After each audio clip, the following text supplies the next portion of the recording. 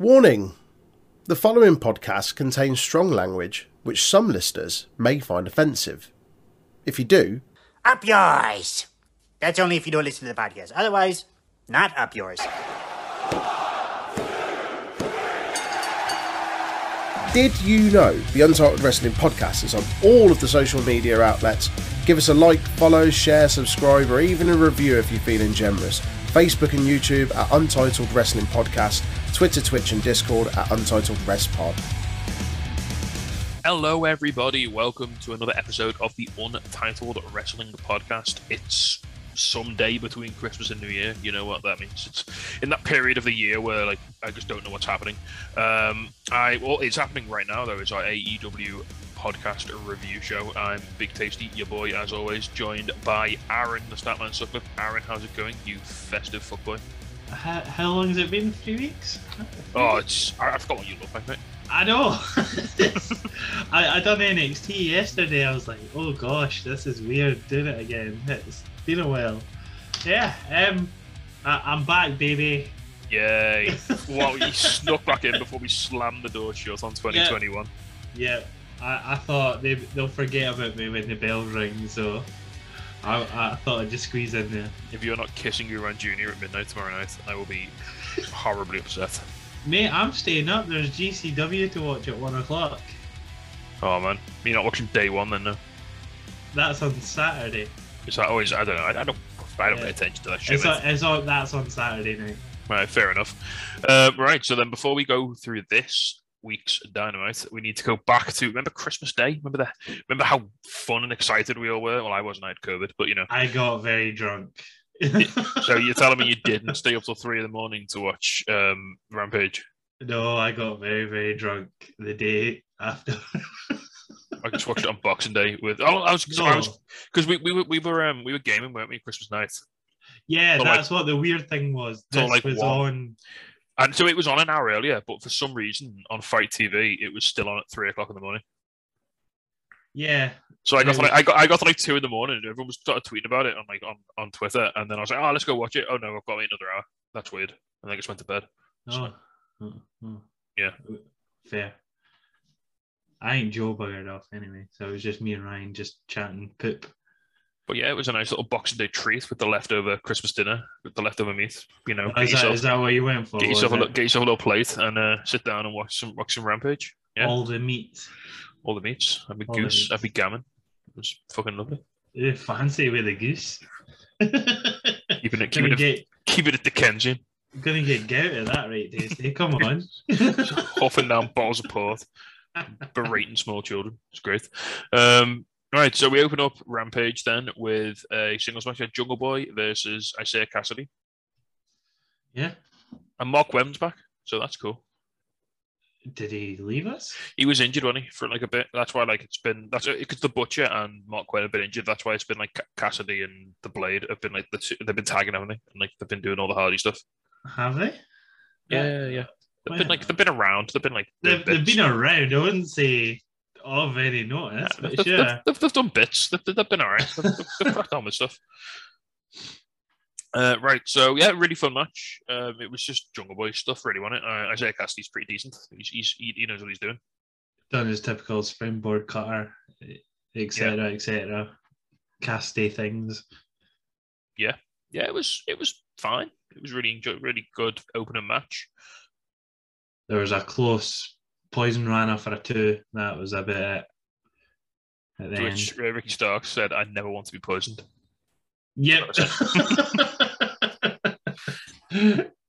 sounds like an all-rounded. Oh, I like the finish as well. So like they had like Jungle Boy looking for the snare trap, and as he was like positioning himself to put it on, like Isaiah Cassidy was going mental trying to get to the ropes because he knew what was coming. That's fair. I mean, I wouldn't want to be in the snare trap personally. No, but it really sold it. Like they've done a really good job of building it up over the last like sort of 12 months as like a pretty devastating submission. I don't think anyone's like got out of it. One person did. Who was it? They got to the ropes. They got to the ropes, but I don't think anyone's actually got out of it. One person has, and because I remember being like shocked. I was like, "Oh shit!" Because they've really protected it.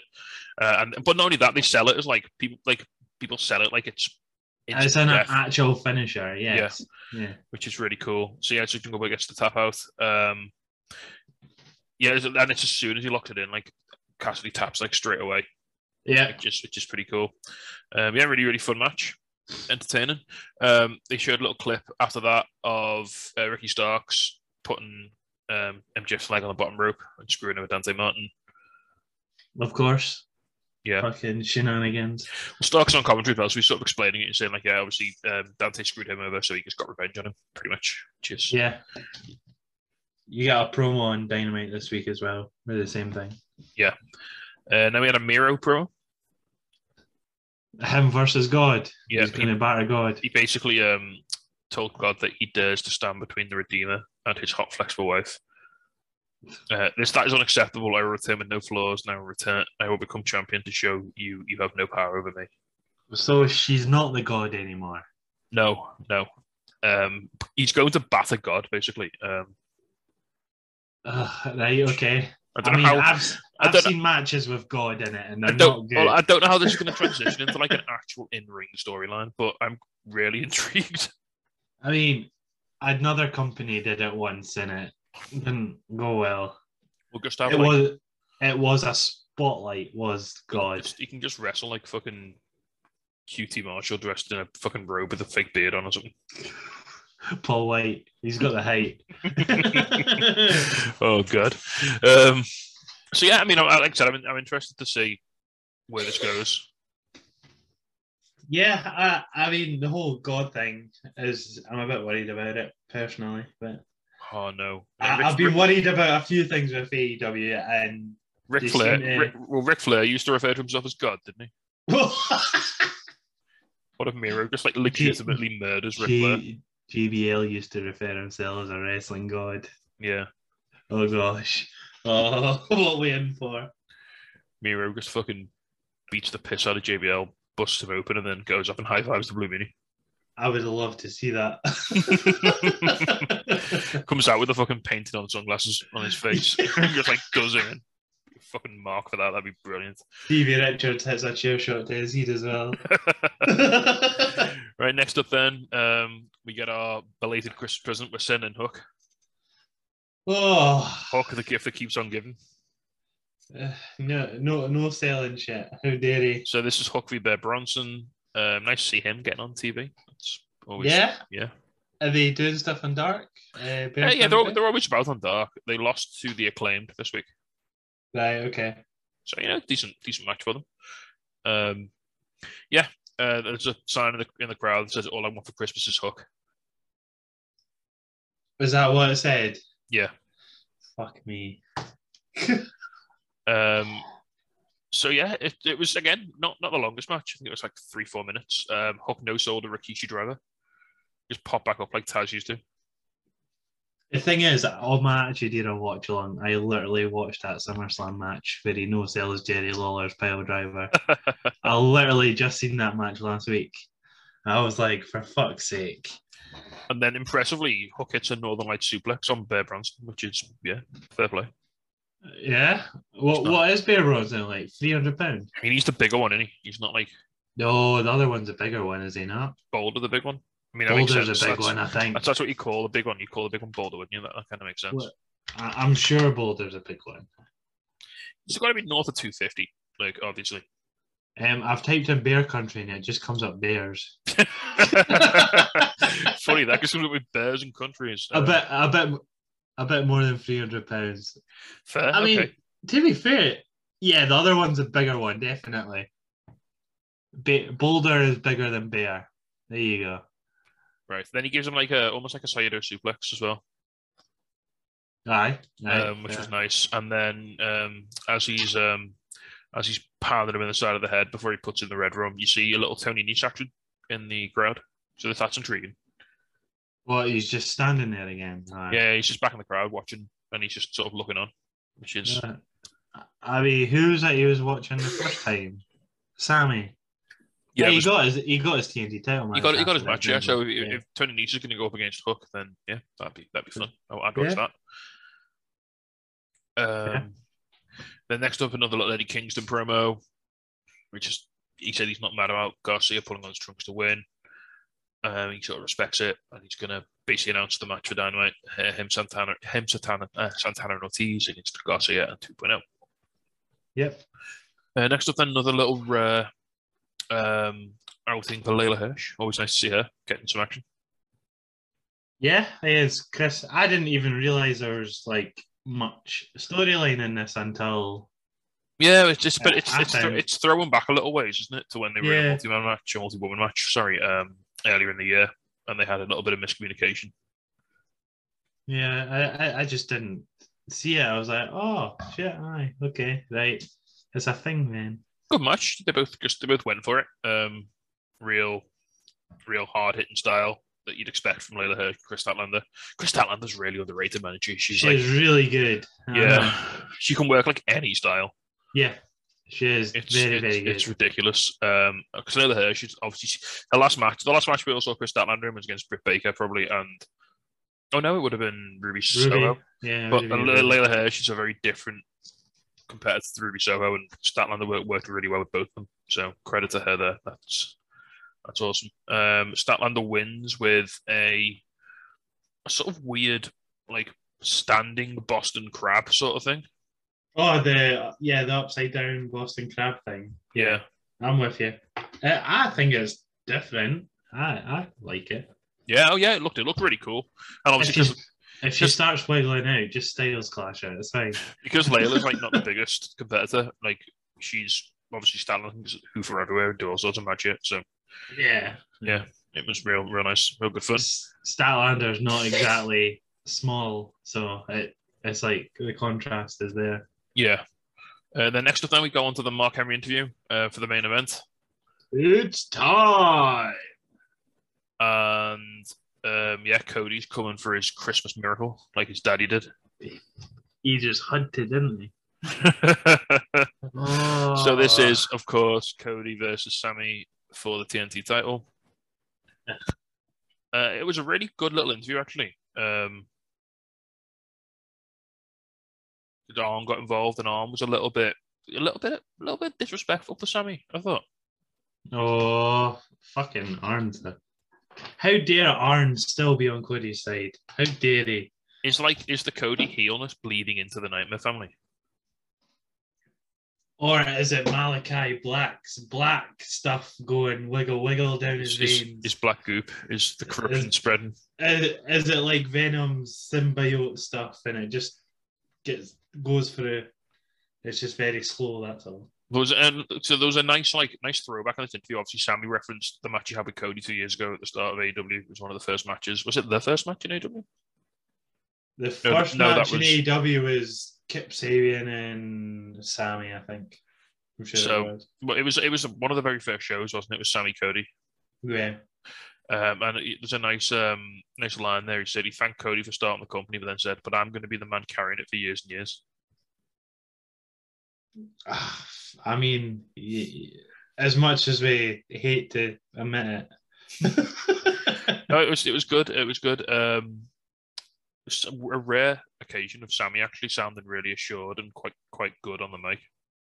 I'll say rare, but he's he is a bit lackluster on the mic. Let's be honest. He's not MJF, is he? He's not the best promo. He did well. He did well here.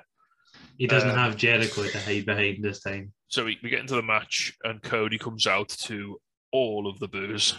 All of the boos. No piped-in cheers either. No. Just all the boos.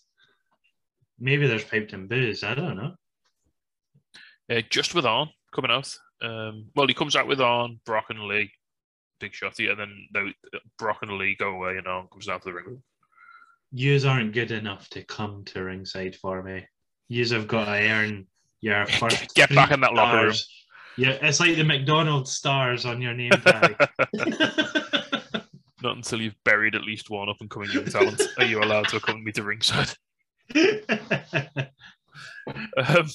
A nice little touch. We've got David Crockett, the son of the late Jim Crockett of Jim Crockett Promotions, which is the territory that became WCW. So he was at ringside, and he's going to present the belt to the winner as well, which was pretty nice. Yep, fair. So that was a nice little bit of wrestling history. Jim Crockett passed away this year, did he? Oh, I think he did. He did. He was on that thing. Video I watched the other day. It was. It was quite a bit earlier this year, but it definitely was this year. I think it was over the summer. 3rd of March. March. Okay, so it was very early this year. Yeah. Okay. Yeah, there you go. So yeah, cool setup. Decent match as well. It was, everything you would have wanted it to be. From what you're going to get with these two guys at this point now, don't you? Yeah, like Cody, you have to boo him, but he is a good wrestler. Yeah. Sammy, he's lovable, can't speak on a mic, but again, a very good wrestler. If you want him to do the flippy flips, you can do the flippy flips. That's all you need. Drop kicks and backflips, baby. Let's go. Yeah. Some little, again, Cody's doing that thing where he subtly works heel. Like, there's a lot of frustration. You almost start like disrespecting Sammy a bit as well, I think. Yeah, we're finally getting Cody nudging in like actual heel things now. Yeah. But yeah, so it was a fun match. Cody wins with 2 crossroads, and then one of them he like fucking dropped him on his head. That'll be Sammy selling that.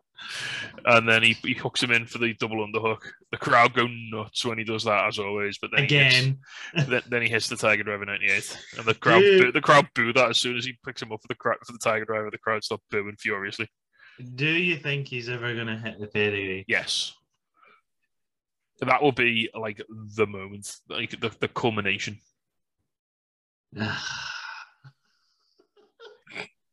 I honestly think there's going to be like a moment. He'll win the AEW World Title with a pedigree, having gone back on his promise to never challenge for it. Oh, that's still going to be a while, Tasty, I think. And then Bully Ray will explode because of the amount of heat generated. Like the arena it happens and will just snap out of existence because of the sheer energy of like what happened. It's just, it's just fucking. It's still a while away. Your prediction of this pedigree, Tasty. Oh, we'll be waiting multiple years for it. It'll be like the last thing he does before he retires. He'll just hit one pedigree, like, peace, I'm out, and then just leave. Do you think he would come down on those weird, like, free-wheeled scooter things? Them tricycle things that he did at Mania once? Like, with all the police behind him. And then, like, have Brandy standing behind him. Well, when he's, like, well old. When he's well old and it's, like, the last big show of Cody. I think he'll just hit it into his own coffin and be like, that's it, I'm out, peace. Fair. Yeah, fair. Just drop it right in there, just like, whoop, straight in, right in the grave. Just get it down there. like 40 years time, whatever the fuck. But yeah, fun match. A shocking result. Was it? Is it though? I think so. I looked at the numbers. Sammy's reign wasn't as long as some of the recent ones we've had. Obviously, it was still longer than Cody's original run. Right. Okay. And obviously Brody's and Cody's second run. Yeah. So, not a bad run, truth be told. But it is quite forgetful as well at the same time. I mean, four successful defenses. They were decent matches. It was Bobby Fish, Jay Lethal, and Ethan Page. Yeah, so they were all acceptable matches. There were no clunkers in there. Yeah. There was no connective tissue the way. Like, I think the problem he had was he was the one after Miro. Yeah. And Miro used it so well, and he was such a big character with the belt that he was always going to be a bit lost in the shuffle, being the guy who took it off him. Because Miro just gave it so much energy, like literally, just by screaming in the camera like every other week. Even then, when he won it, it was like, oh, Sammy's just beat Miro. Oh, that's weird. Yeah. So yeah, there we go. Fun. Oh, and at the end, all the Nightmare family come down. Crockett gives Cody the belt. Like all this while, Cody's having this big like victory parade in the ring. The fans are just hauling booze at him. Yeah, that's what he wants. So, but he's just in character. He's like oblivious to it. He's like not even listening to them. He's just he's just accepting what he thinks is their like adulation, and he's being booed out the building. I know how good I am. I'll just pretend you're cheating. So yeah, it was a really fun episode of Rampage. It was a very brave move to put a show on Christmas Day, and it worked out. I just looked; they got a really decent rating. They were just under 600,000. I think what helps is that obviously it wasn't live. It wasn't like you're making your No, they filmed it like before, and like so no one had to work on Christmas weekend, so that was quite nice. Well, you can let people off on holidays. Oh my god.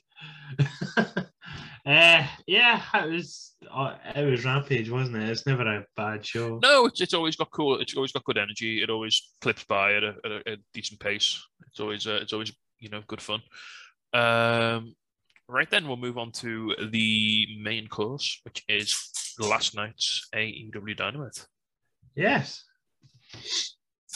First of all, a real nice feel-good moment at the start of the show. We play JR's music, and he makes his return to the commentary desk. Yeah. The thing is, they announced it as like, making his illustrious return.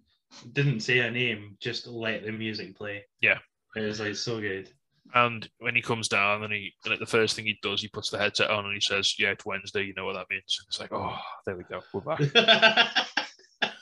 I know we give JR some shit sometimes, and he does get the odd bit wrong here and there, but dude's just had like fucking 23 weeks of straight cancer treatment. Yeah. Apparently he's cancer free, which is awesome. 20 treatments later. Yeah, at the age of like 71. Like, Jesus Christ, what a hard bastard. Aye, exactly. Huge respect to JR. And he was really good tonight as well, considering what he's just been through over the last month. To step back in and just go straight back at that level was unbelievable. I have very little notes on commentary this week. Like the one job I've got, they gave me nothing. I almost feel like he did a bit less maybe, but it felt a bit more impactful because of it. Like he just came in to accentuate all the main points of like the matches, and I don't remember like anything. Like you said, I don't remember anything being clunky or anyone like falling over anyone else in commentary wise. Yeah. And yeah, it was just great to have him back, wasn't it? It was a nice little treat. He said he wanted to do the first Dynamite on TBS, but obviously doing the last one on TNT as well was a big deal for him. So yeah, it's great that he got to do that. So then we start out with a lot of bodies in and around the ring. A clusterfuck is the word you're looking for. I didn't even know this was happening because it wasn't really advertised. This was it. So this is Jurassic Express, the Lucha Bros, and Christian Cage versus FTR, Private Party, and Matt Hardy. So a 10-person tag match. Plus, you also had Alex Abrahantes on the outside. You had Jory Joel on the outside. You had the Blade on the outside. There's too many bodies here. There's a lot of people involved in this match.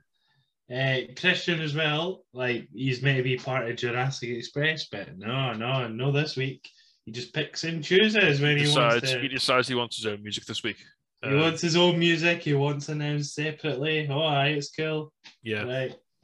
We get it. So fun match. There's a bit of miscommunication, I think, between Jungle Boy and the Lucha Bros. I don't know if that's intentional or whether they just fucked up. There's a bit like early on where Phoenix goes to go off the ropes and just runs into Jungle Boy. Yeah, and then later on as well, there's a bit where Cassidy takes a hit off someone, and then Penta tags in Phoenix. Phoenix goes to run the ropes again to do a double move, and then Cassidy doesn't fall in time because he takes a spin before he falls. Yeah. So then Phoenix is just like, right. Then we get that wheelbarrow splash that the Lucha Bros do. I mean, I'm kind of okay with that happening because it transitioned perfectly. Well, Phoenix just went, oh fuck. People complain sometimes about spotty matches and they say, oh, it's too choreographed and it looks fake.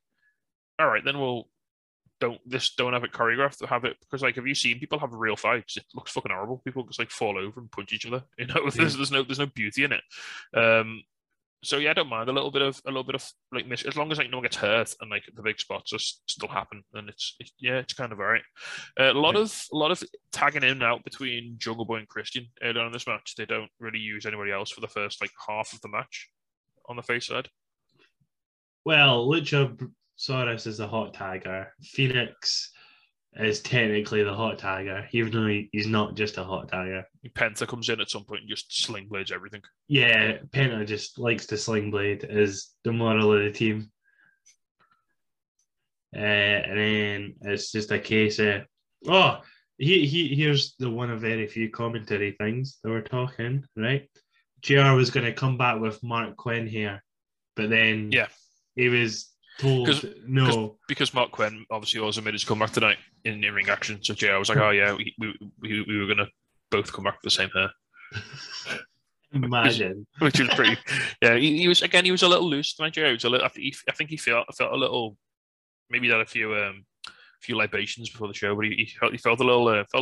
He was real. Like sometimes he can be a bit cranky, can't he? But he was very He was very sort of free flowing tonight. It was great. Having a laugh. Yeah. There was a nice move where Penta did a blind tag on someone, and then just ran in and backstabbed Dax off the corner. Which was incredible, and then he like sort of threw him backwards as he did it. It was great. Then there was a big moment where everyone did dives on the outside. The camera missed everybody. Yeah, the camera couldn't keep up. So also tonight, the long-time producer, I can't remember his name, Keith someone. He's been a producer for 40 years. He started out in WCW, then he did Impact. Now he's doing AEW. It was his last show. He's retiring.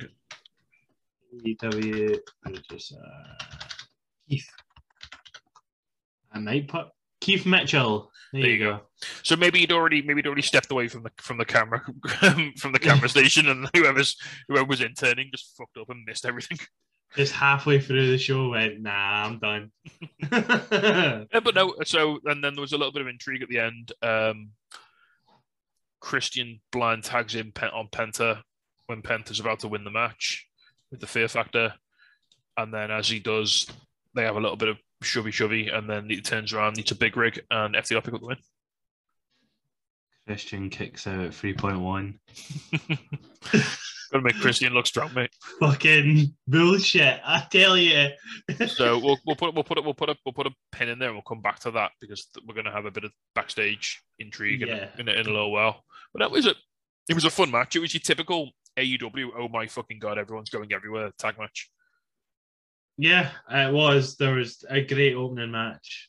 That's it. We like our tag team matches to open the show, don't we? Yeah, I mean, it probably was a little bit over the line on the side of clusterfucky. Yeah. But, you can't have one without the other. You can't have high intensity Phoenix flying everywhere. Sometimes you need that. Sometimes you need just that many people to catch him. Yeah, you need a couple of bodies for Phoenix to do Phoenix things. It was fun. Everyone did good stuff. It was good to see Private Party back as a team. It was good to see the Lucha Bros. It was good to see Luchasaurus coming in and hitting big moves. Didn't do a lot. Luchasaurus, he looked a bit laboured, I thought, when he came in. He was very stompy. I mean, he is like 6'8" or whatever. He's normally a little bit lighter on his feet, I thought, than this. He looked a little bit sort of like he was sort of labouring around the ring a tiny. Maybe he's because he didn't do enough. Like maybe he's working with a little niggle or something. But yeah, I mean, he kicked someone in the face real hard and then chokeslammed someone, and then he still did his Luchasaurus things. He did all the Luchasaurus things that you want. So it was fine. Right, then next up we've got another multi-man tag match. Spoilers, a few of these on tonight. We had another multi-man tag match. We've got Eddie Kingston and Proud and Powerful versus Daniel Garcia 2.0. I was really quite hyped for this match. I was really looking forward to it. So was I, but then go on. I thought you were gonna say it was a bit. I enjoyed it. I liked a lot. Well, I liked Daniel Garcia doing anything. Yeah, because Daniel Garcia is ridiculously talented. Because we were part of the break, it just felt a bit lackluster. It just sort of dragged out. And... Yeah, see, don't forget, we see the bits that most people don't. So it's like, sometimes you don't want to watch like the extended Lord of the Rings. You just want the normal one. I mean, Lord of the Rings is long enough. So my only little maybe criticism, not even criticism, it's like Daniel Garcia is so smooth and so good that when he's not in the ring, you feel like you're being cheated a tiny bit because, I mean, 2.0 are great. I love them. I really like them, but they are not as smooth and as technical as Daniel Garcia. No. I mean, there's a lot I did like. I liked just, for the most part, Eddie Kingston just frothing on the outside for like the entire... I really like the start of the match where Eddie Kingston just went, "Come here, you wee shit," and then ran after Daniel Garcia. Yeah. And then even the ref got like stuck in the crowd, like just squished up against a wall. It's just great. And then eventually Kingston does get in with Garcia and gives him the chops in the corner. Gives him like a big suplex. I mean, we say this every time we see them. Proud and Powerful are really good. God damn, they look incredible. They've really put the work in, like physically. Yeah. They look jacked. And then it's kind of a weird ending. So like they just Matt Lee just rolls up Santana and grabs his trunks and pins him. Yeah. But again, it plays into like obviously what they always like the last few matches 2.0 and like Daniel Garcia are these like opportunists and they'll just beat you. Like Garcia always says like, yeah, it's not about like hitting the big move, it's just about looking for the opportunity to get the win. Yeah, just that they keep getting upper hand over Kingston. Yeah, and that's the storyline they're telling. It's like Kingston's just like he's just like big. He's like an old boxer. He needs that one big move. He needs that like knockout, doesn't he? He needs that like big moment. Whereas Garcia's like, I don't need that. I'll just pin you like when you least expect it. I'll use your momentum against you. I'll take the opportunity when I see it, and I'll just win basically. Yeah. Which is pretty cool. After the match, they go to do some beatings. Garcia hits Santana with the ring bell. Chris Jericho's music hits. He runs down. He's back. He's come back from the UK. He come back from his Fuzzy tour. No, he came back from his injury after getting attacked. Tasty, come on. Yeah, sorry, after the beatdown he received at the hands of 2.0. So he gets in between and he chases off the bad guys. And then Kingston's like, "Well, what the fuck, man? What are you doing? This is my time. These are my boys." And Jericho's like, "No, those are my boys." And Kingston's like, fuck no, mate. So mate, inner circle. Come on, play the game. Yeah. So so we're probably gonna have, and Ortiz is trying to like calm them both down. So we're probably gonna have Eddie Kingston and Chris Jericho 2.0 on Proud and Powerful on a pole match. Proud and Powerful on a pole. Do you really think that's what we're getting, Kingston versus Jericho? I think Eddie Kingston could work himself up into a state where he wants to batter Chris Jericho quite easily.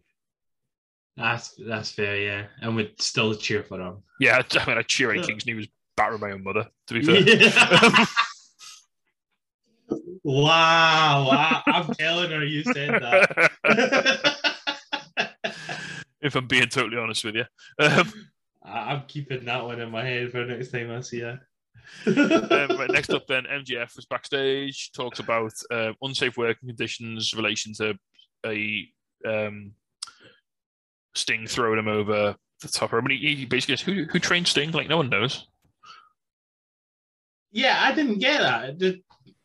Does no one actually know who? No, I think what he's implying is Sting's old as fuck, and the person who trained, all the people who like he trained with are probably retired, and like his trainers probably dead. So like they can't ask who trained him. I think if you go on Sting's website. I'm on it. I'm looking. Where are you? Trained by Red Bastion and Nick Baseman. There you go. There you go. I don't know who either of them are, but Rick Baseman's still alive, actually. He's only 60. He's younger than Sting. How's that happen? Jesus Christ. Okay. I don't understand. Anyway, he makes a mention of his contract expiring in 2024, the bidding war that's going to come around.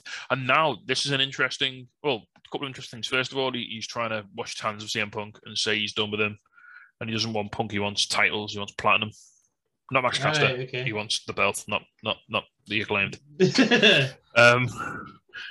Which is interesting because he's just like, oh yeah. And he was like, oh yeah, did you see Punk dodging me in that tag match last week? Which is obviously not what happened. We all saw it. He ran his pants off. Yeah. If you go back and look at the footage, you'll see yourself. And the next interesting thing is he then says to Wardlow basically, oh yeah, by the way, it's in your contract. If you win any titles, you have to just give them to me. Alright, okay. So, I mean, we're definitely getting some sort of like Batista style. Yeah, I said that like I hadn't watched Dynamite there. I apologize.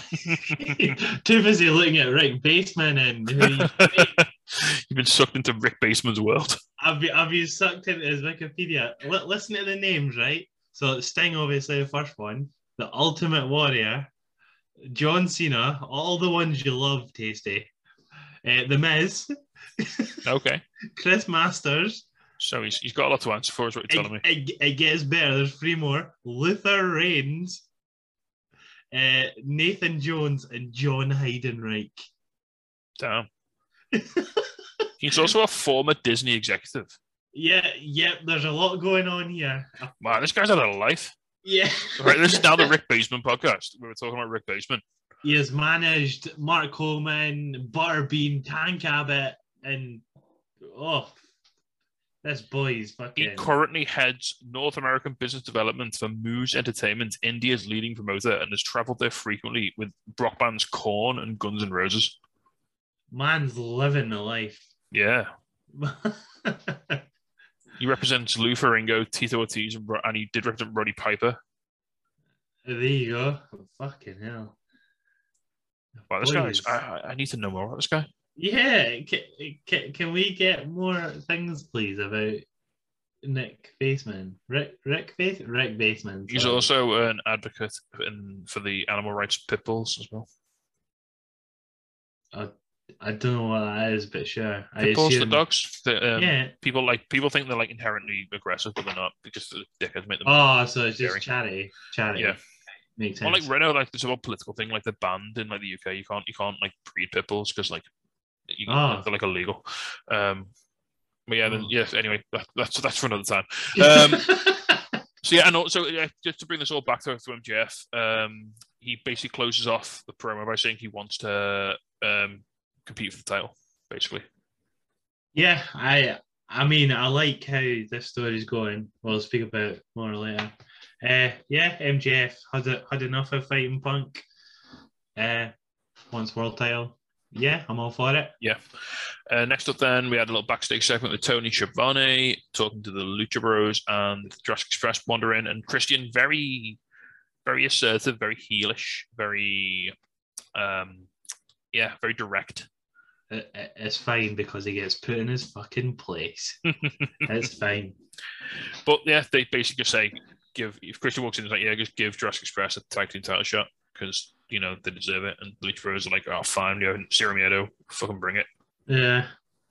Call Christian old and say to Jungle Boy, if you want to be the future of the company, get rid of the old past first. I was like, give me more, please. Oh. Yeah. That match is going to bang next week, isn't it? That's going to be great. Yep. More banging matches for the TBS. Oh man, that card. They announce more. They announce more later, but we'll talk about it. This next week's card is terrifying. It's so good. How are they fitting it all in 2 hours? Well, they'll have matches like this where Wardlow just power bombs the piss out of Colin Delaney. The Colin Delaney, by the way. Yeah. Not just any guy called Colin Delaney. The Colin Delaney. If you don't know who he is, you can Google him, but it's basically that guy Tommy Dreamer fought in ECW. Yeah, they're very same. Yeah, literally that guy. There you go. Fair enough. Same stuff. Smooth Spears isn't real. He can't hurt you. No. Smooth Spears is not real. Like babyface MJF. It's not real. Yeah, so it's just exactly the same. Wardlow powerbombs and pins him. Spears hits him with a chair. Does sexy chair face. That chair annoys me. Do you know why it annoys me? Why? Have I complained about this before? Just the Burberry one. The Burberry one, yeah. The tape on the chair doesn't line up with the tape like on the it's not the two backrest. buttons. Yeah. Yeah, it's not lined up and it really bugs my happiness.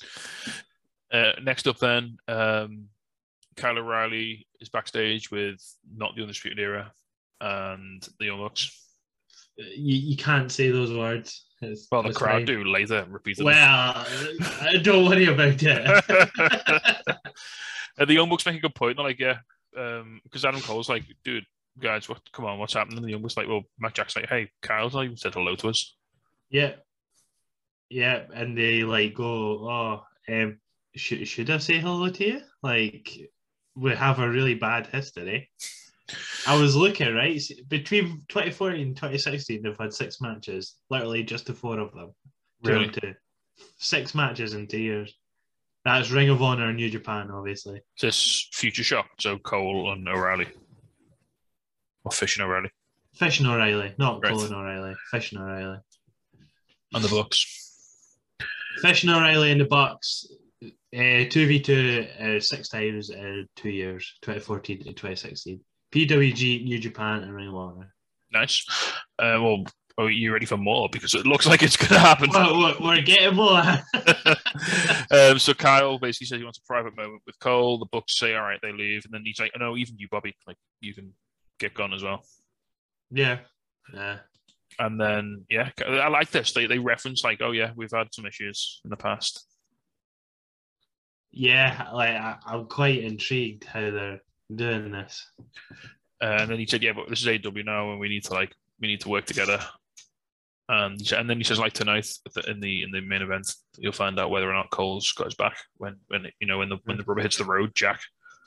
Yeah. Apparently, Davey Richards taught Kyle O'Reilly. Oh, sweet. Yeah. I seen the name. It was intriguing. And the best thing about Kyle O'Reilly is because AEW have got actual Orange Cassidy, he doesn't need to dress up as fake Orange Cassidy. Yeah, I don't have to give him really aggressive names every week on the NXT review anymore. It's fine. Well, speaking of things that are not great, next up then we've got Dan Lambert back with Scorpio Sky and Ethan Page. He basically, and this is a weird promo. Like, yeah, I get what they were going for, but I think you had to be in the crowd to enjoy it. It's like the only thing he's got is that Brandy is a stripper name. Yeah, that's literally it. Yeah. Fans are booing Cody. Yes, you're right. Well done. Brandy comes out and like actually brings the fucking fire as well, which is pretty awesome. Yeah, I mean, it's Brandy though, so I didn't want to egg her on too much. I enjoyed it. I thought she was the best part of this whole segment. A couple of choice insults for Dan Lambert. She basically says that he might be a black belt, but she's a black bitch. Yeah, well done. And the Scorpio Sky is the first one to go, right, stop, Lambert, stop. He then says Lambert normally pays women to beat him up, but tonight she'll do it for free. Why does Lambert pay women to beat him up?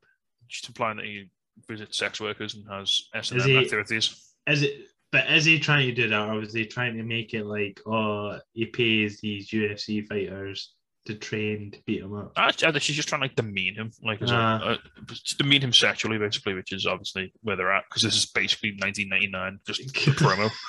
And then the other one was she called him a low rent Paul Heyman.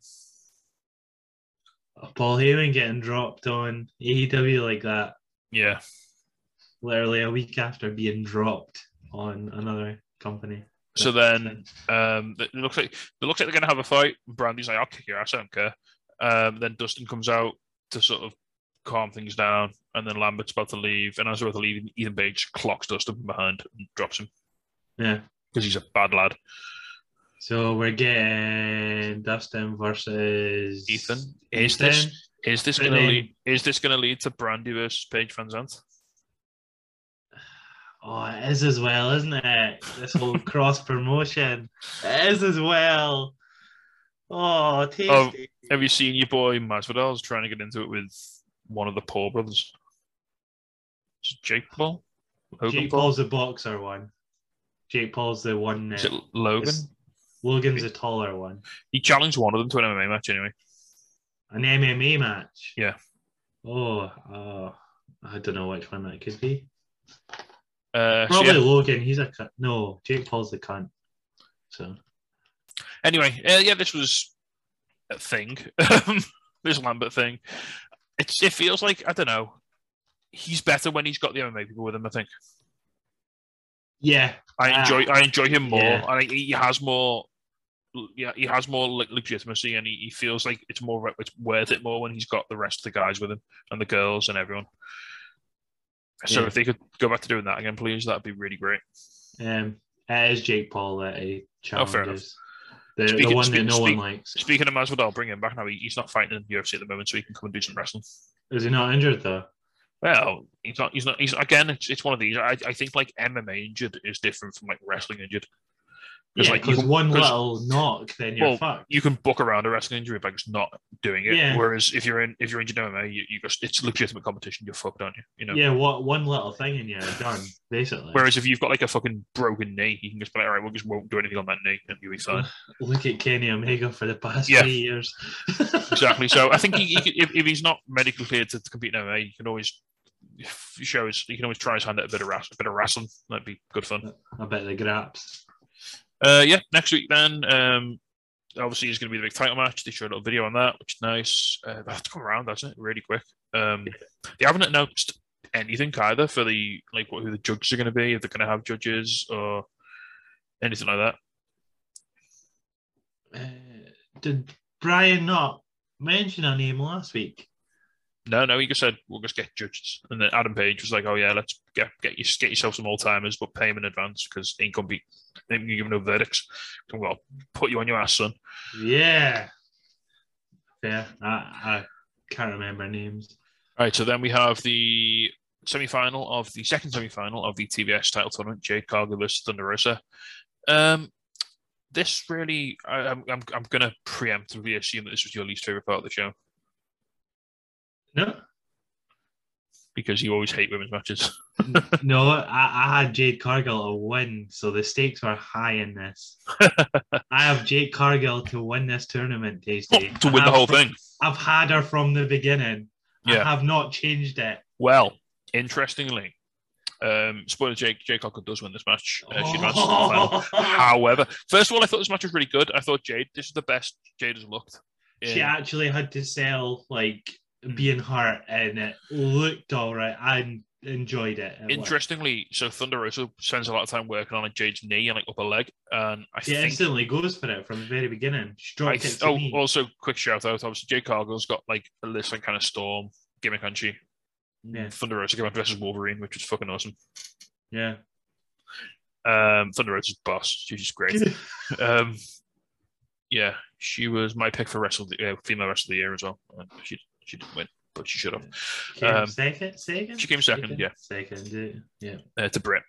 Yeah, that's fair. Which is fair, it's fair. So yeah, Thunder Rosa does a lot of work on Jade's knee and leg, and I think that's possibly going to give her an out if she gets beaten by Ruby. What, a carry-on injury from last week? Yeah. Yeah, that makes sense, yeah. If she comes out with a knee brace on or something, or, it makes sense. I'd go with it. And it adds a little intrigue to the match because Ruby's got that shoulder injury that people have been targeting, and if she's got something she can work on with Jade, like the knee, then yeah, it was a fine match. Jade had to do a lot more. She had to sell, which she did really well, I thought. Yeah, there was some really cool bits of moves here and there, and yeah, Rosa put Jade in the figure four, which I thought might have been a way to end it. Yeah, because she's been going for the leg the whole time. Yeah. Yeah, but Jade again, they made obviously Jade's really tall, so even when Rosa put her in the figure four, she only had to move half a foot, and she was at the ropes. She pulled herself back to the ropes once, and it worked. Which was fair. So the finish came with Mark Sterling distracting the ref. Someone runs out dressed like a member of the production crew with a face mask on, smacks Rosa with something. Apparently it was a chair, but I couldn't really see it. It happened so quickly. What? Apparently it was a chair. According to this report I'm reading. A chair? I thought it was a water bottle or something, because you saw something fly, didn't you? Something just I thought exploded. it was just a glass. Yeah, or a bottle of water or something, yeah. Or she just hit her in the face with something and knocked her cold out. It made a clinky noise. I would go for something made of glass. Yeah, so then Rose just sort of flops back in the ring. Jade picks up her prone body basically at this point and hits her with Jaded for the win. So Jade goes through to the final. Let's fucking go! And then just to because I was like oh, that must be like Jamie Hayter or Britt Baker, or because obviously they've got like that ongoing beef with Rosa, haven't they? Because Yeah. But then Sarah was like, so my partner, we watched it. She was like, oh, it makes no sense for Britt to get involved in this because if Rosa's not in this tournament, she's going to be going up to Britt. And I was like, oh yeah, that's kind of decent Yeah, logic. makes sense. Yeah. And it wasn't anything to do with Britt. It was Mercedes Martinez. I mean, let's have it. Yeah. Yeah, that's quite the contract signing. It's quite the pickup. Yeah. And Ruby Soho runs down and scares them off because they're going to do a big beatdown on Thunder Rosa. Yeah, I mean, like Chris Jericho earlier on, she's a bit late, but it's fine. Yeah. Hey, whatever. I mean, you can't, whatever. It's fine. So yeah, if that's going forward, it's Mercedes Martinez versus Thunder Rosa. That's going to bang, isn't it? So it's all right. It's all right. Jade Cargill is winning this tournament. It's fine. It's happening, Tasty. Then we got, speaking of Britt Baker, we got a little video package hyping her title match with Riho at Battle of the Belts. Next Saturday. Yeah. Well, yeah, week Saturday, not like tomorrow. No. Not like New Year's Day. Yeah, but you know what? I know. That's what I said next, not this. It always confuses me that. Yeah.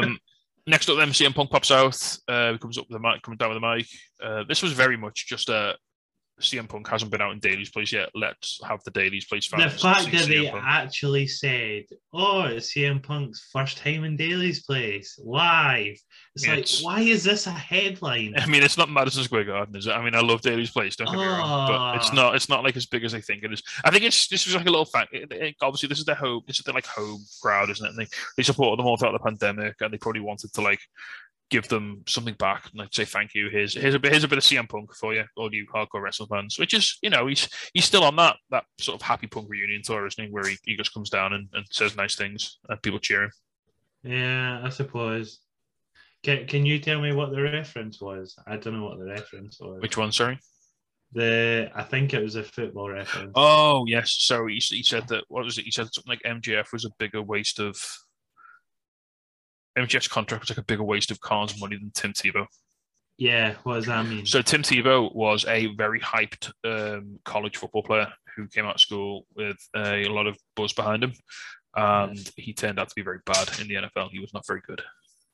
All right, okay, right. So he was kind of like a meme, in that he was really. So I don't want to turn this to the Tim Tebow cast, but he signed his first contract and he was so shit he didn't even start. He just sat on the bench. And then the starting quarterback got injured, and then he took over and just led this team to like an unlikely. He basically did fundamentally bad things, but the team kept winning. Oh, he looks like a right fud. So just Googled him. So he ended up getting cut from that team, and then the Jacksonville Jaguars. He was bad but really popular. People also ask, does Tim Tebow have a disability? Jesus. So he was really bad at football, but he was really popular. So teams would sign him as like an attraction. Right, okay. Because he'd sell loads of shirts and like attendance would go up if he was playing and stuff like that. Yeah. So obviously the Jacksonville Jaguars, being a bit of an eternally shit franchise, just said, we're shit anyway. We might as well just roll the dice and see what happens. And it didn't go well. If it helps, he has dyslexia, so he does technically have a disability. But yeah, so little Tim Tebow reference. Calls for Twitter troll in the flesh. And then a nice reference, he said MJF compared himself to Piper in Portland, but Piper put his wrestling boots on when it was time to fight, not his running shoes. Yep. Well done. This was a smooth promo. And then he just baits him a bit. So he says MJF said he's done with him, and he said that's okay because if MJF doesn't want none, then that means Punk's already won. Because yeah, and then he goes, "I'll do the exact same. I'll go for the world title, and it would be a shame if someone got an MJS way, wouldn't it?" Yeah. With the little smirk at the end. So this is fun. I enjoyed all this. Do you think we're actually delaying MJF versus Punk?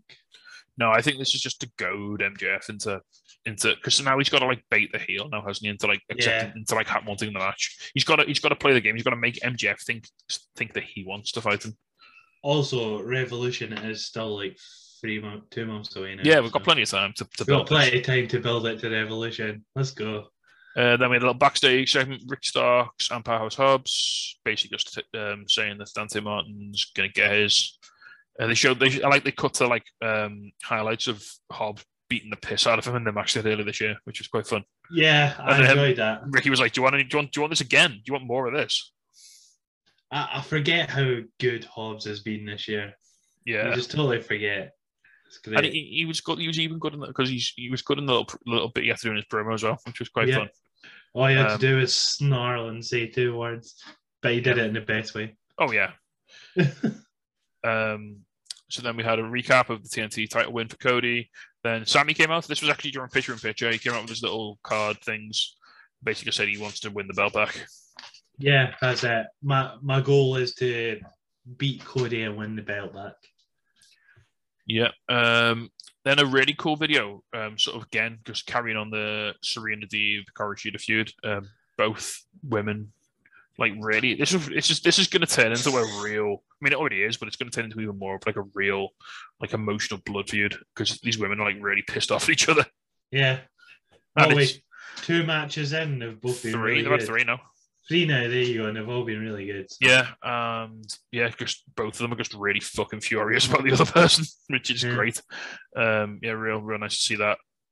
Good to see like them having this many women's feuds advertised on the same show, which is quite nice. Yeah. This is now like the 3rd or 4th like women's feud they've set up. Yeah, we're getting more feuds. You'll have to see it. As long as they give good matches, I'm not going to complain. Yep. Next up, then we had Tony in the ring with Brian Pillman Jr. Talking about Malachi Black. He basically said that obviously he doesn't remember much about last week because Black kicked his fucking head off. Yep. Which is fair play. I just went all black, as he states. Yeah. Basically just calls him out, challenges him for a match. The lights go out, Black appears, or points at him. I was expecting when the lights came back on for Brody King to be behind him to just murder him. Yeah, he pointed at the ring. Yeah. Which is when I thought Brody King was going to appear. But maybe he was just saying, "Yeah, let's do it in the ring next week. Let's have a bit. Let's have." I mean, the thing is, he doesn't really need Brody King at this point because he's on top. So he doesn't like Brody King's only going to show up when he needs to like even the odds in his favor. A big horse, yeah. And with respect to Brian Pillman Jr., Malachi Black does not need help to beat Brian.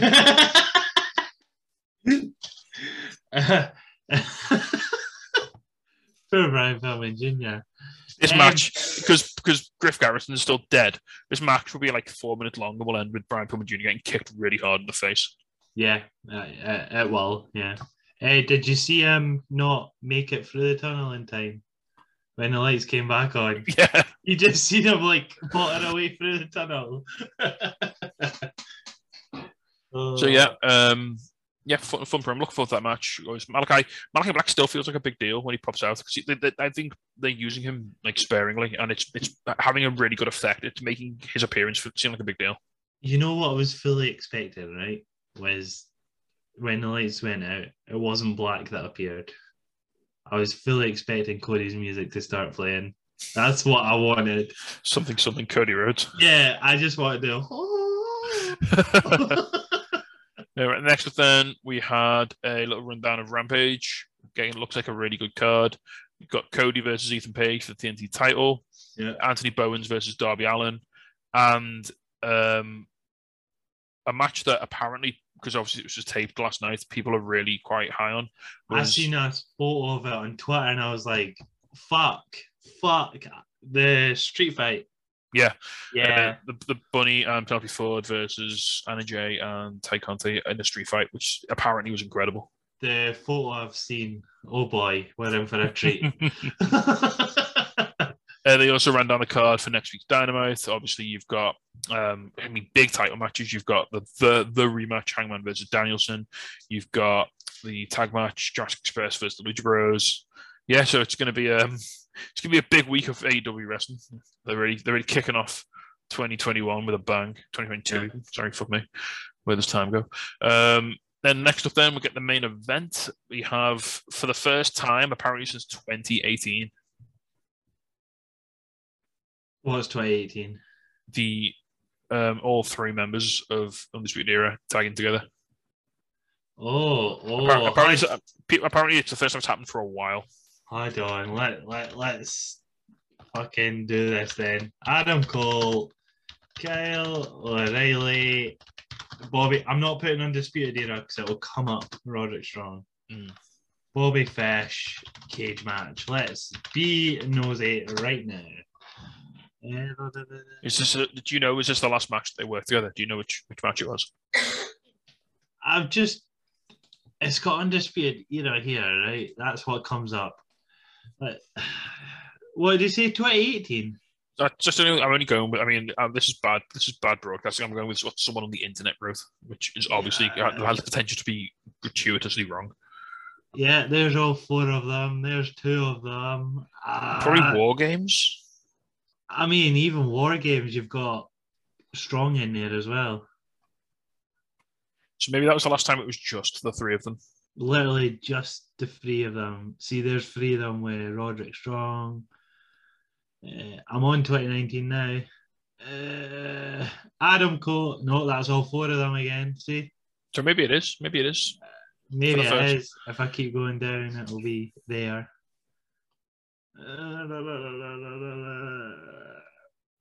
Carry on. I'll keep scrolling down. Well, so this is the main event. So it's Adam Cole, Kyle O'Reilly, Bobby Fish for their first appearance together in some time versus Orange Cassidy, Trent, and Chuck Taylor. Again, this was probably my match of the night in terms of the sort of in-ring action. I thought this was the most entertaining bell to bell. Yeah, I think it had to be. To be honest, with it being the debut of Kyle. Yeah, and they gave us Kyle from the very start as well, which was nice. Yeah, straight in there. No fucking about whatsoever. Bobby Fish in doing Bobby Fish things. It was just really good fun. Like, I mean, there's a reason why Undisputed Era were really successful in WWE and NXT. There was three really good wrestlers. Yeah. You know, you put them together and put them in a big tag match, and you know they're not going to do bad things, are they? No, exactly. Well, they'll do bad things to their opponents, but you know, it's always fun to watch. And they had the Red Dragon, the graphic and everything. Yeah, the whole shebang, the video package, the video promo, the music, everything. Adam Cole came out like second to it with his music. I don't like that they cut off the Red Dragons thing. I get it as Adam Cole. You've got to get for the first time. But for the crowd interaction, you've got to get the boom and the Adam Cole baby and the Could you not have let them go to the ring? It's not like the ramp's that big, is it? I mean, this is the company that cut off Kazanina, right? So you know that is also true. Nothing is sacred when it comes to entrance music at AEW. They'll cut off anything. So yeah, loads of really fun stuff here. I found it. Go on. We're on 2020, March 2020, so they're liars. Big, stinking liars. Someone was wrong on the internet. How dare they? The Broserweights and Tommaso Ciampa defeated Adam Cole, Bobby Fish, and Kyle O'Reilly by DQ on NXT, the TV show, the weekly TV show. Fair, okay. There you go, 2020. By DQ, Jesus Christ. They're wrong. I will tell them post haste.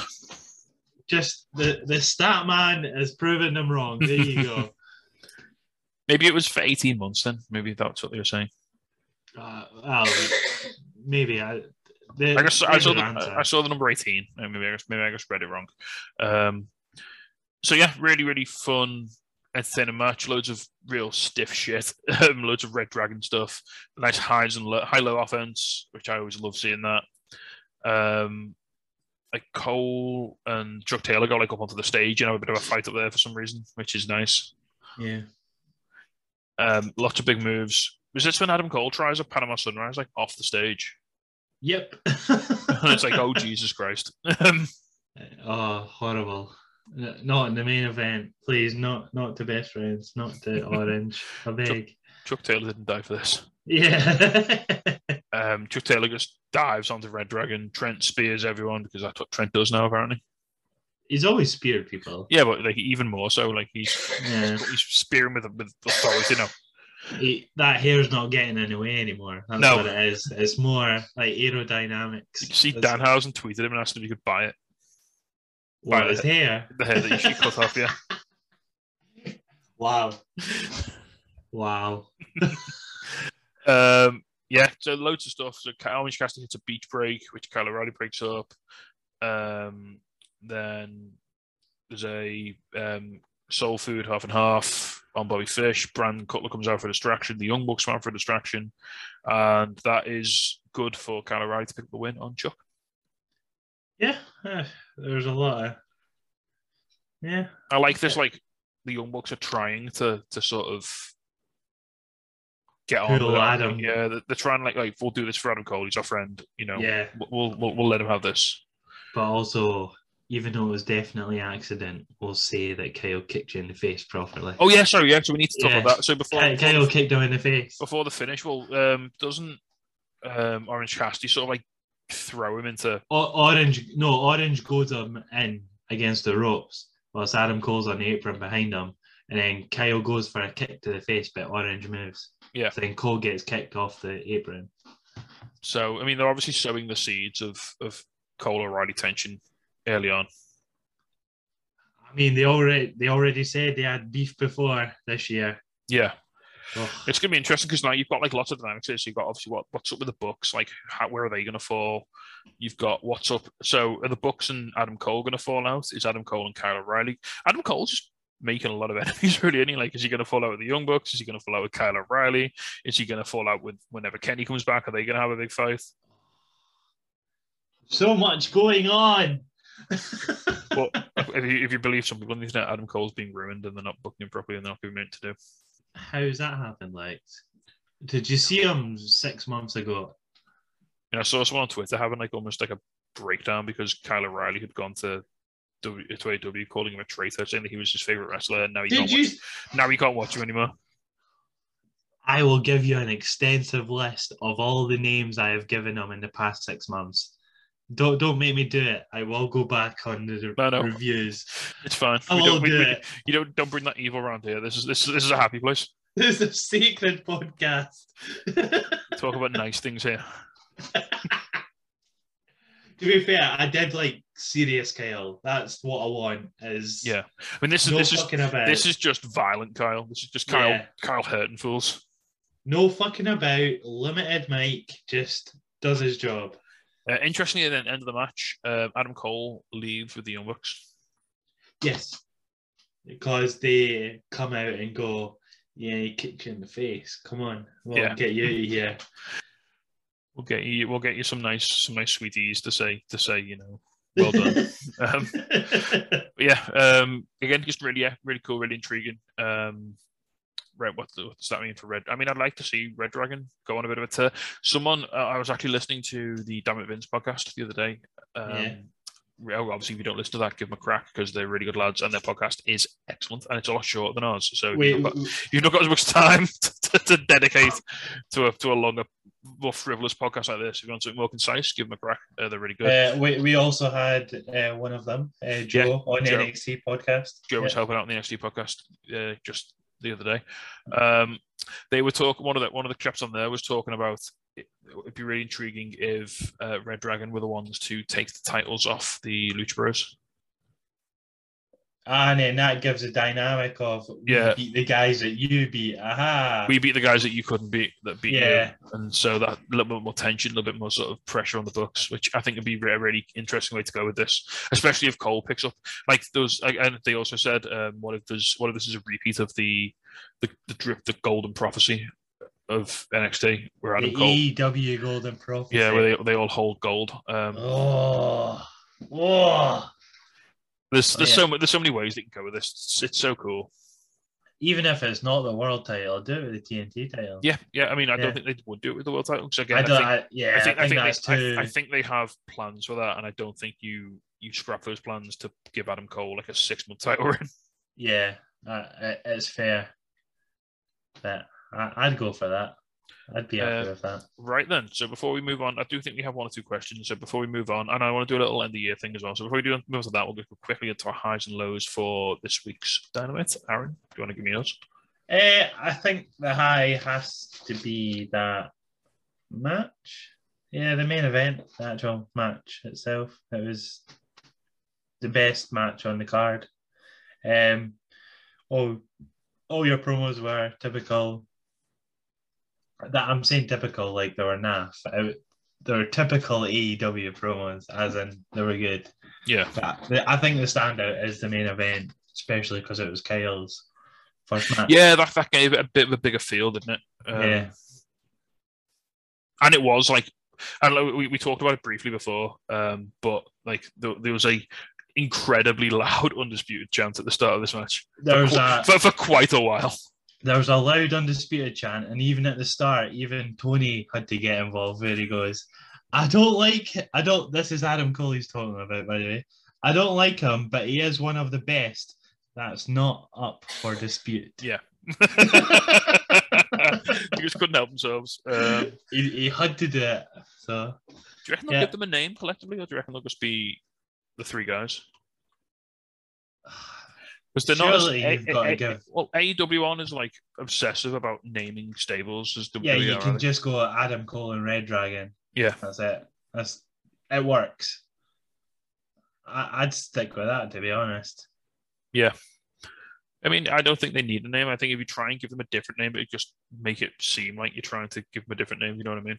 Or if you try give them a name that's close to Undisputed Era without being Undisputed Era, it just looks cheesy. And yeah, it's like with the Bryan Danielson thing. Like, it doesn't necessarily have to do the yes hands, but as long as the fans know, they'll still do it.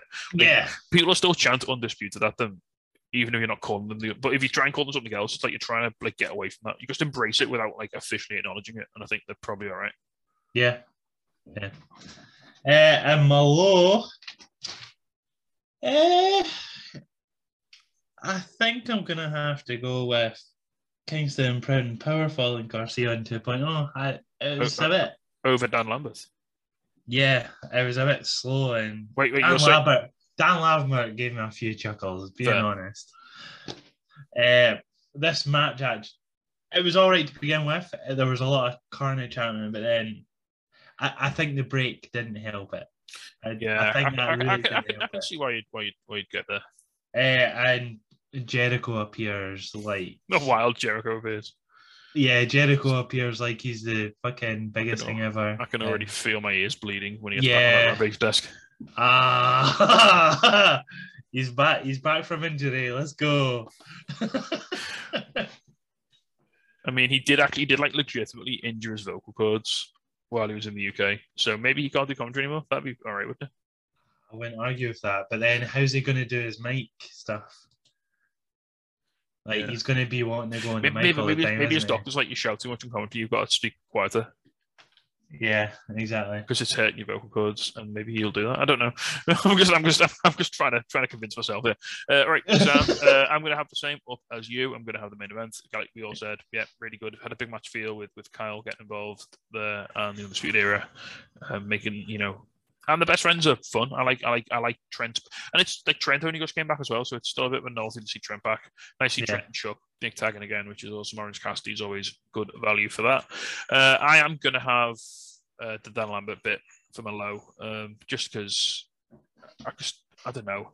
Like I said, it just doesn't feel as special or as needed when he doesn't have all the MMA guys with him. I think it feels like a bit like he's just doing it for the sake of it. Do you not want to talk about hookers and? I don't want to know. I don't want him to go scream Brandy's a stripper name down a microphone for 5 minutes. Oh, that's fair. No, I get it. I just got a few chuckles. That's why it wasn't. I mean, there were parts in it. Like I said, there were parts in it that I enjoyed. Yeah. There were fun bits. Like I said, Brandy was like the highlight for me. And when Brandy, with all due respect to Brandy, when she's the best thing in the segment. That's saying something. Yeah. She, like I said, she was good. She was legitimately good, but there was nothing above her, which is kind of a bit worrying.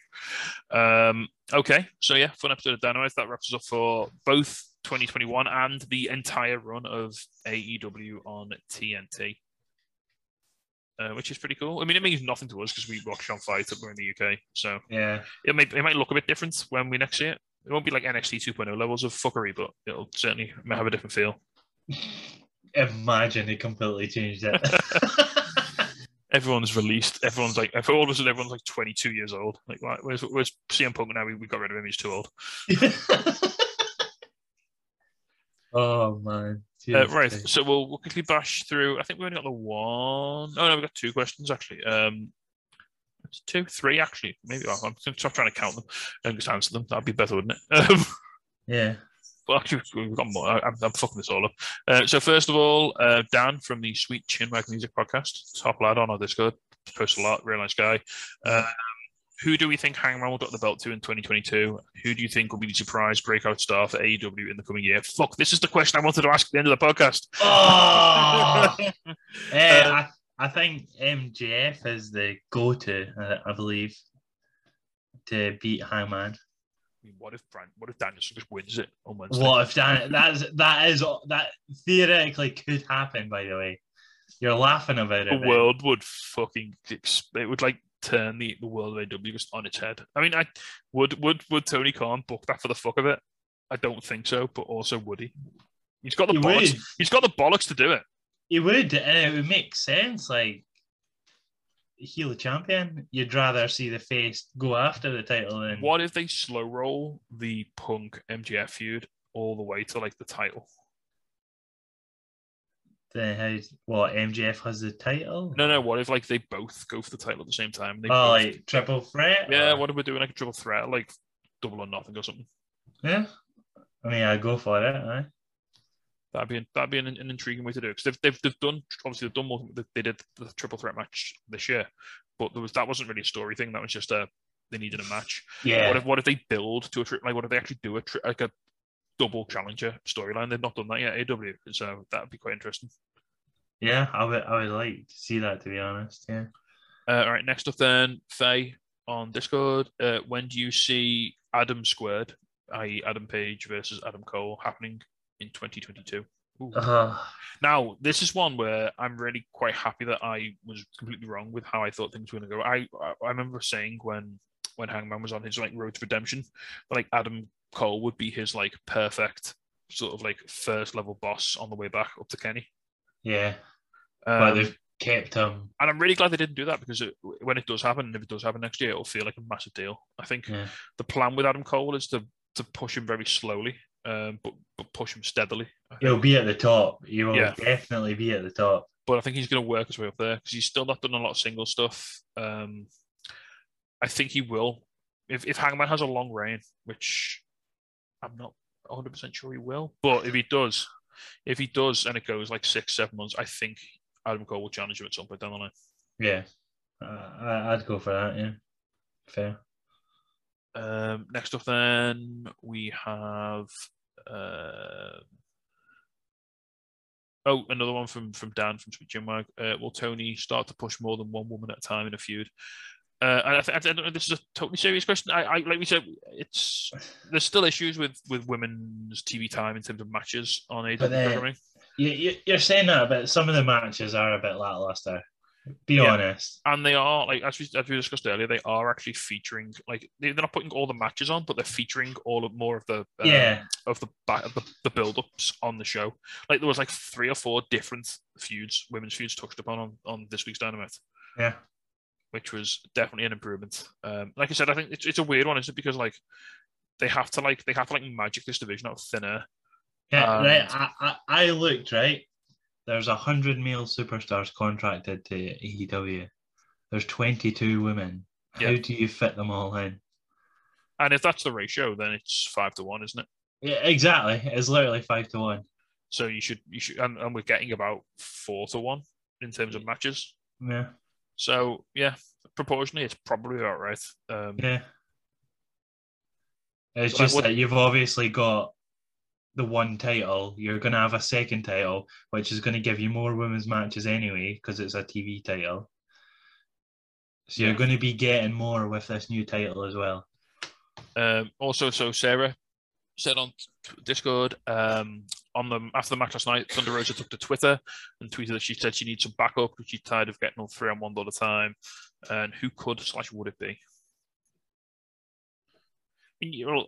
Jay jumped in straight away with Holidead, and the obvious answer would be just people from Mission Pro. Yeah, which is like, yeah. her students. They've alluded a few times, haven't they, to like people on the AW roster who've been trained by Thunder Rosa. Like Jay beat one the other week. I was going to say Jade Cargill literally beat up one of them. So yeah, it makes sense. I'd go for it. It'd be nice for them to bring in some of Thunder Rosa's like sort of trainees, not trainees, but like proteges. They have been anyway. Yeah, you've got like Maddie Rinkowski's kicking around on Dark. You've got that woman who was on the other week. Holiday's really awesome. She does like the squeaky face paint as well.